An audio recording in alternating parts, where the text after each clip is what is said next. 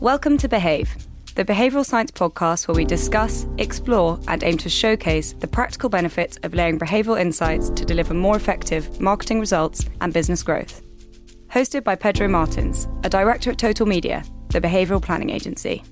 Remember to rate us on wherever you listen to podcasts, and for any questions, feedback or requests for future topics, please email us at podcast@behave.co.uk.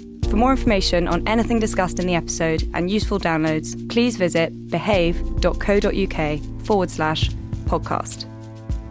Welcome to Behave, the podcast that aims to showcase practical business benefits through the application of behavioural science to your marketing. Exploring the bias in the Choice Factory, I'm joined by the author Richard Chotton and Will Hamlin-Lloyd, and today we're going to be talking about why a lot of choice isn't always a good thing and can lead to what's known as choice paralysis. Richard, can you kick off by giving us a bit more background into this one? So choice paralysis is an idea that goes back about 20 years. It's a very famous study done by Iyengar and Lepper in the early 2000s. And in their jam study, they worked with a fancy supermarket, I think it's called Draeger's, and they persuade that supermarket to let them set up a stall. And sometimes they sell 6 varieties of jam, sometimes 24 varieties. And then they monitor 2 things: how many people stop, and then how many people go on to buy jam. And in terms of stopping rates, it's just as classical economists would have predicted. More people stop when there's this broader variety of jams, because there's a greater probability you're going to see a flavour that you particularly like. But brands don't care really about the stopping rate, they care about the purchasing rate. And Iyengar and Lepper found that people were much more likely, even when they'd taken into account the differential stopping rates, they were much more likely actually to buy the jam by a factor of up to 10 when there was the smaller range. Now they put this down to the problem of, if the act of choosing becomes too onerous or too problematic, what people often do is just throw their hands up and walk away and think, well, I'm not going to bother buying today. So this became known as either choice paralysis or, after a famous Barry Schwartz book, The Paradox of Choice. But since then, it's become one of the more contentious biases. In the 8 or 9 years later, there was another study done by a slightly unpronounceable Swiss psychologist called Scheiben, where he tried to replicate their findings and couldn't pick up any results. So at first it became a thought that, well, actually, is this just was the original experiment just a rogue finding? But a few years ago, what was more interesting was the final kind of development of this idea is that a psychologist called Whitley went out and did a meta-analysis. That's a study of all the different studies that have been completed by psychologists to try and find a general rule of thumb. And what she found was that choice paralysis was very context dependent. The act of picking isn't the same in all situations. So choice paralysis was most likely to occur when you either weren't particularly bothered by the differences, there were minimal differences between the products, when you weren't that interested in the category, when the category was quite a functional choice. And those factors led to choice paralysis becoming more likely to happen. Whereas if it was a particularly large purchase or an enjoyable purchase, then choice paralysis was less likely to happen. So what sort of categories are you talking about when you're the ones that are less likely or more likely to happen? So her and other psychologists have split the purchasing by, for example, hedonistic versus utilitarian choices. So the utilitarian choice might be a bleach or what door lock you're going to get, whereas the hedonistic choice might be fashion items or perfume. So if you actually enjoy the purchase journey, the shopping, then more choice is brilliant. If it's something that you frankly think is a bit of a chore, that's when choice paralysis is much more likely to happen. All right, sounds more like my weekly shop then, I guess. Yeah. And Will, what about you? Have you seen any evidence of this sort of bias? Oh, definitely. So I think, as Richard says, this is one of the interesting areas where the bias is contested at first and then understood to be context specific. I think one interesting thing I always thought about the jam experiment is generally we care more about purchase, But in this instance, I feel the 24 jams that had more people who tried it probably had a researcher standing behind the table. It's not saying much, not doing much. If you had someone who thought themselves a very good jam salesman, they might want the 24 to attract more people, at which point they can sell it into them quite effectively. Good point. So I think it's interesting that it's not just about the choice, it's about the context of then when they make the decision, what you could do. Again, I agree it's not always replicated. I think one of the really interesting areas about where people do and don't want choice is where the product has an element of self-expression to it or not. So often people are slightly more worried about having too much choice when there's self-expression within the choice. And what I mean by self-expression is it will communicate to other people aspects of their personality, aspects of who they are, whether they're successful. And when that is involved, people can find the choice stressful and therefore find more choice difficult to navigate between. Can you give me an example of that? So there was a study done, I'm going to have to try and remember this, but with CDs. And when people were given a much wider range of choice, I believe they struggled because the music would say something about them and would communicate a little bit of who they are. Right, okay. And I think the same is true sometimes in fashion and in those sort of categories that we all know communicate a bit of who we are as people. So one of the things that someone else talked about was American Apparel. I think that might have been from you, Will. Can you give me some context into that? So yeah, I think what's interesting here is we've talked about the fact that this isn't always replicated in studies, but that doesn't mean that it can't work incredibly powerfully for brands. And this was the chief digital officer talking about American Apparel. And based on the fact that people don't always want more choice, they actually reduced the number of homepage tabs they had from 9 to 4. And what they found was a 12% increase in conversion on their homepage when they gave people fewer options, because it was easier for people to find only a few items and decide what they wanted, rather than find a huge amount of potential clothing and options and therefore feel quite stressed about what to pick. Interestingly, this potentially taps into what we said earlier about self-expression, that clothing is often very reflective of who you are and your personality, and that by giving people too much choice, you potentially start to add stress to the choice they're making and therefore increase the likelihood that they don't make a choice at all. But this also varies on the type of person you're talking to, right? Because, I've heard you both talk about in the past maximisers and satisficers. Definitely. So when we talk about maximisers and satisficers, the first thing is that it's not defined necessarily by this person is always a maximiser, this person is always a satisficer. It can be context specific. But to summarise, generally a maximiser is someone who enjoys and wants the process of finding all the options, exploring what's good, what's not, and likes to find the best thing available. I always consider it as the sort of person that when you go around their house will spend a lot of time telling you the details about the TV they've bought, even though you couldn't care less. And I basically mean my dad when I'm talking about that. Whereas a satisficer is far more likely just to want something that is good enough, something that will do the job, but they don't have to be really stressed about finding the right thing. They were people that were far more likely to go on package holidays, eat at McDonald's even when they're in foreign countries, will find that thing that's good enough and do the job. What I think is interesting is that these people are not always the same in every context. Some people will be maximisers in certain categories, one they care about, ones they like. I, for instance, will spend a lot of time researching music, finding gigs I want to go to, comparing them, where they're at, what the venues are like. But if I was asked to spend time researching a mobile phone or new things for my house, I couldn't imagine anything worse, and would just pay someone to do it for me. And so people adapt. How much? Just future reference, no? Okay. Quite a lot. So it depends on the context that you're in and the extent to which you care about that category, you feel confident in it, you have defined preferences, as Richard said, you're familiar or unfamiliar with the options, can affect the extent to which you're a maximiser or satisfier in any given category.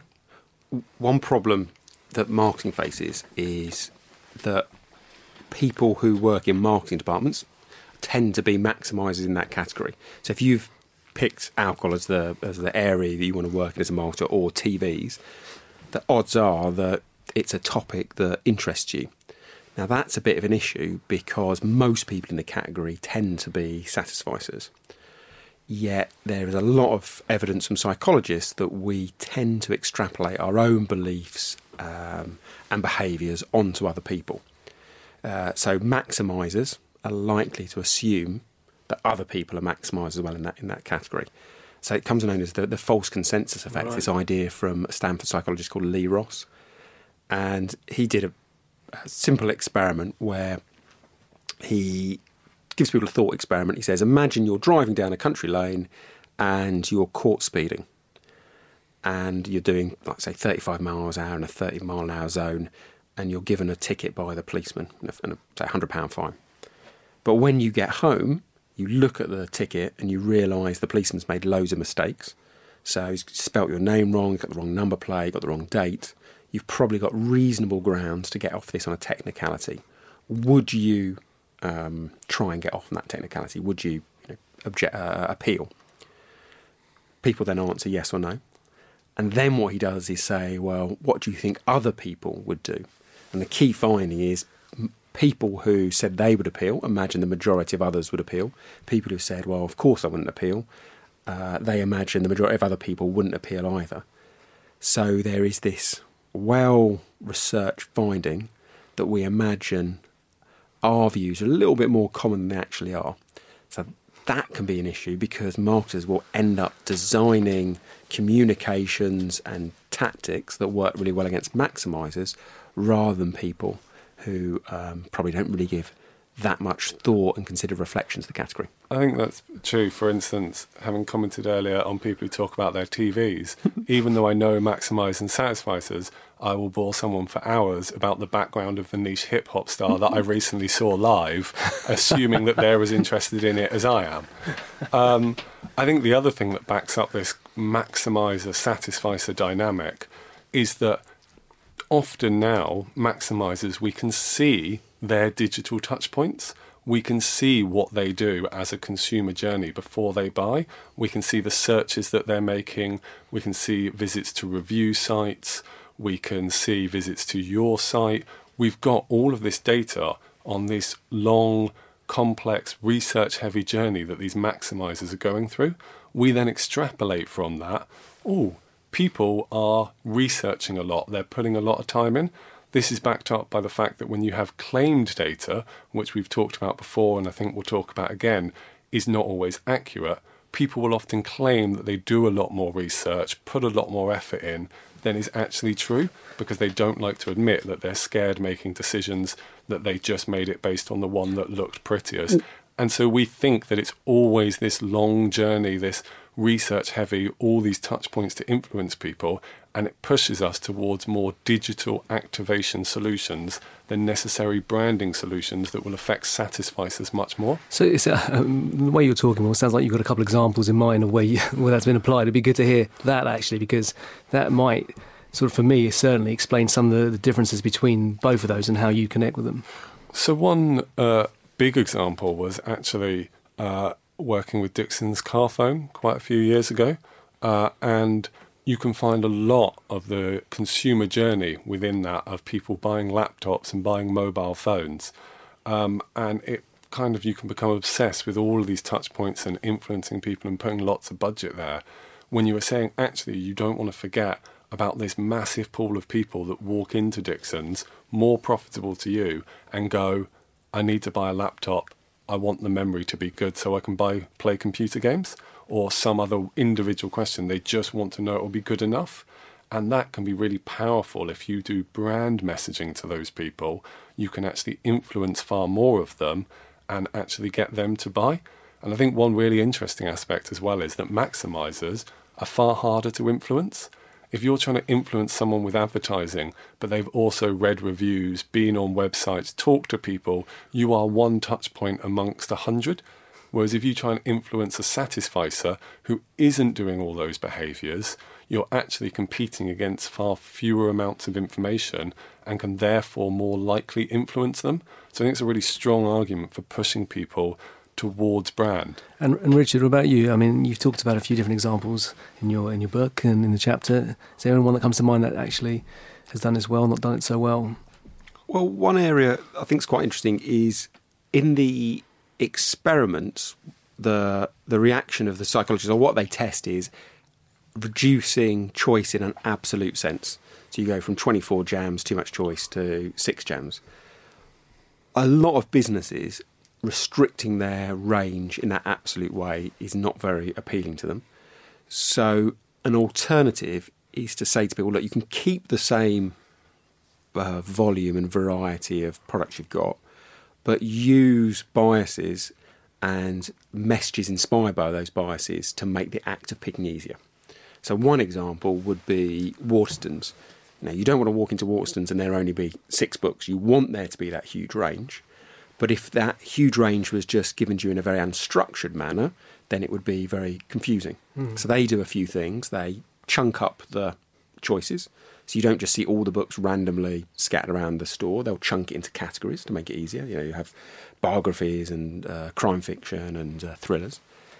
They use social proof. So they'll flag up on the bookshelf most popular choices, or the book publishers themselves will do that on the stickers on the books. They'll use social proof. They'll say a number 1 bestseller on. I see that on your book all the time, actually, Richard. Thank you.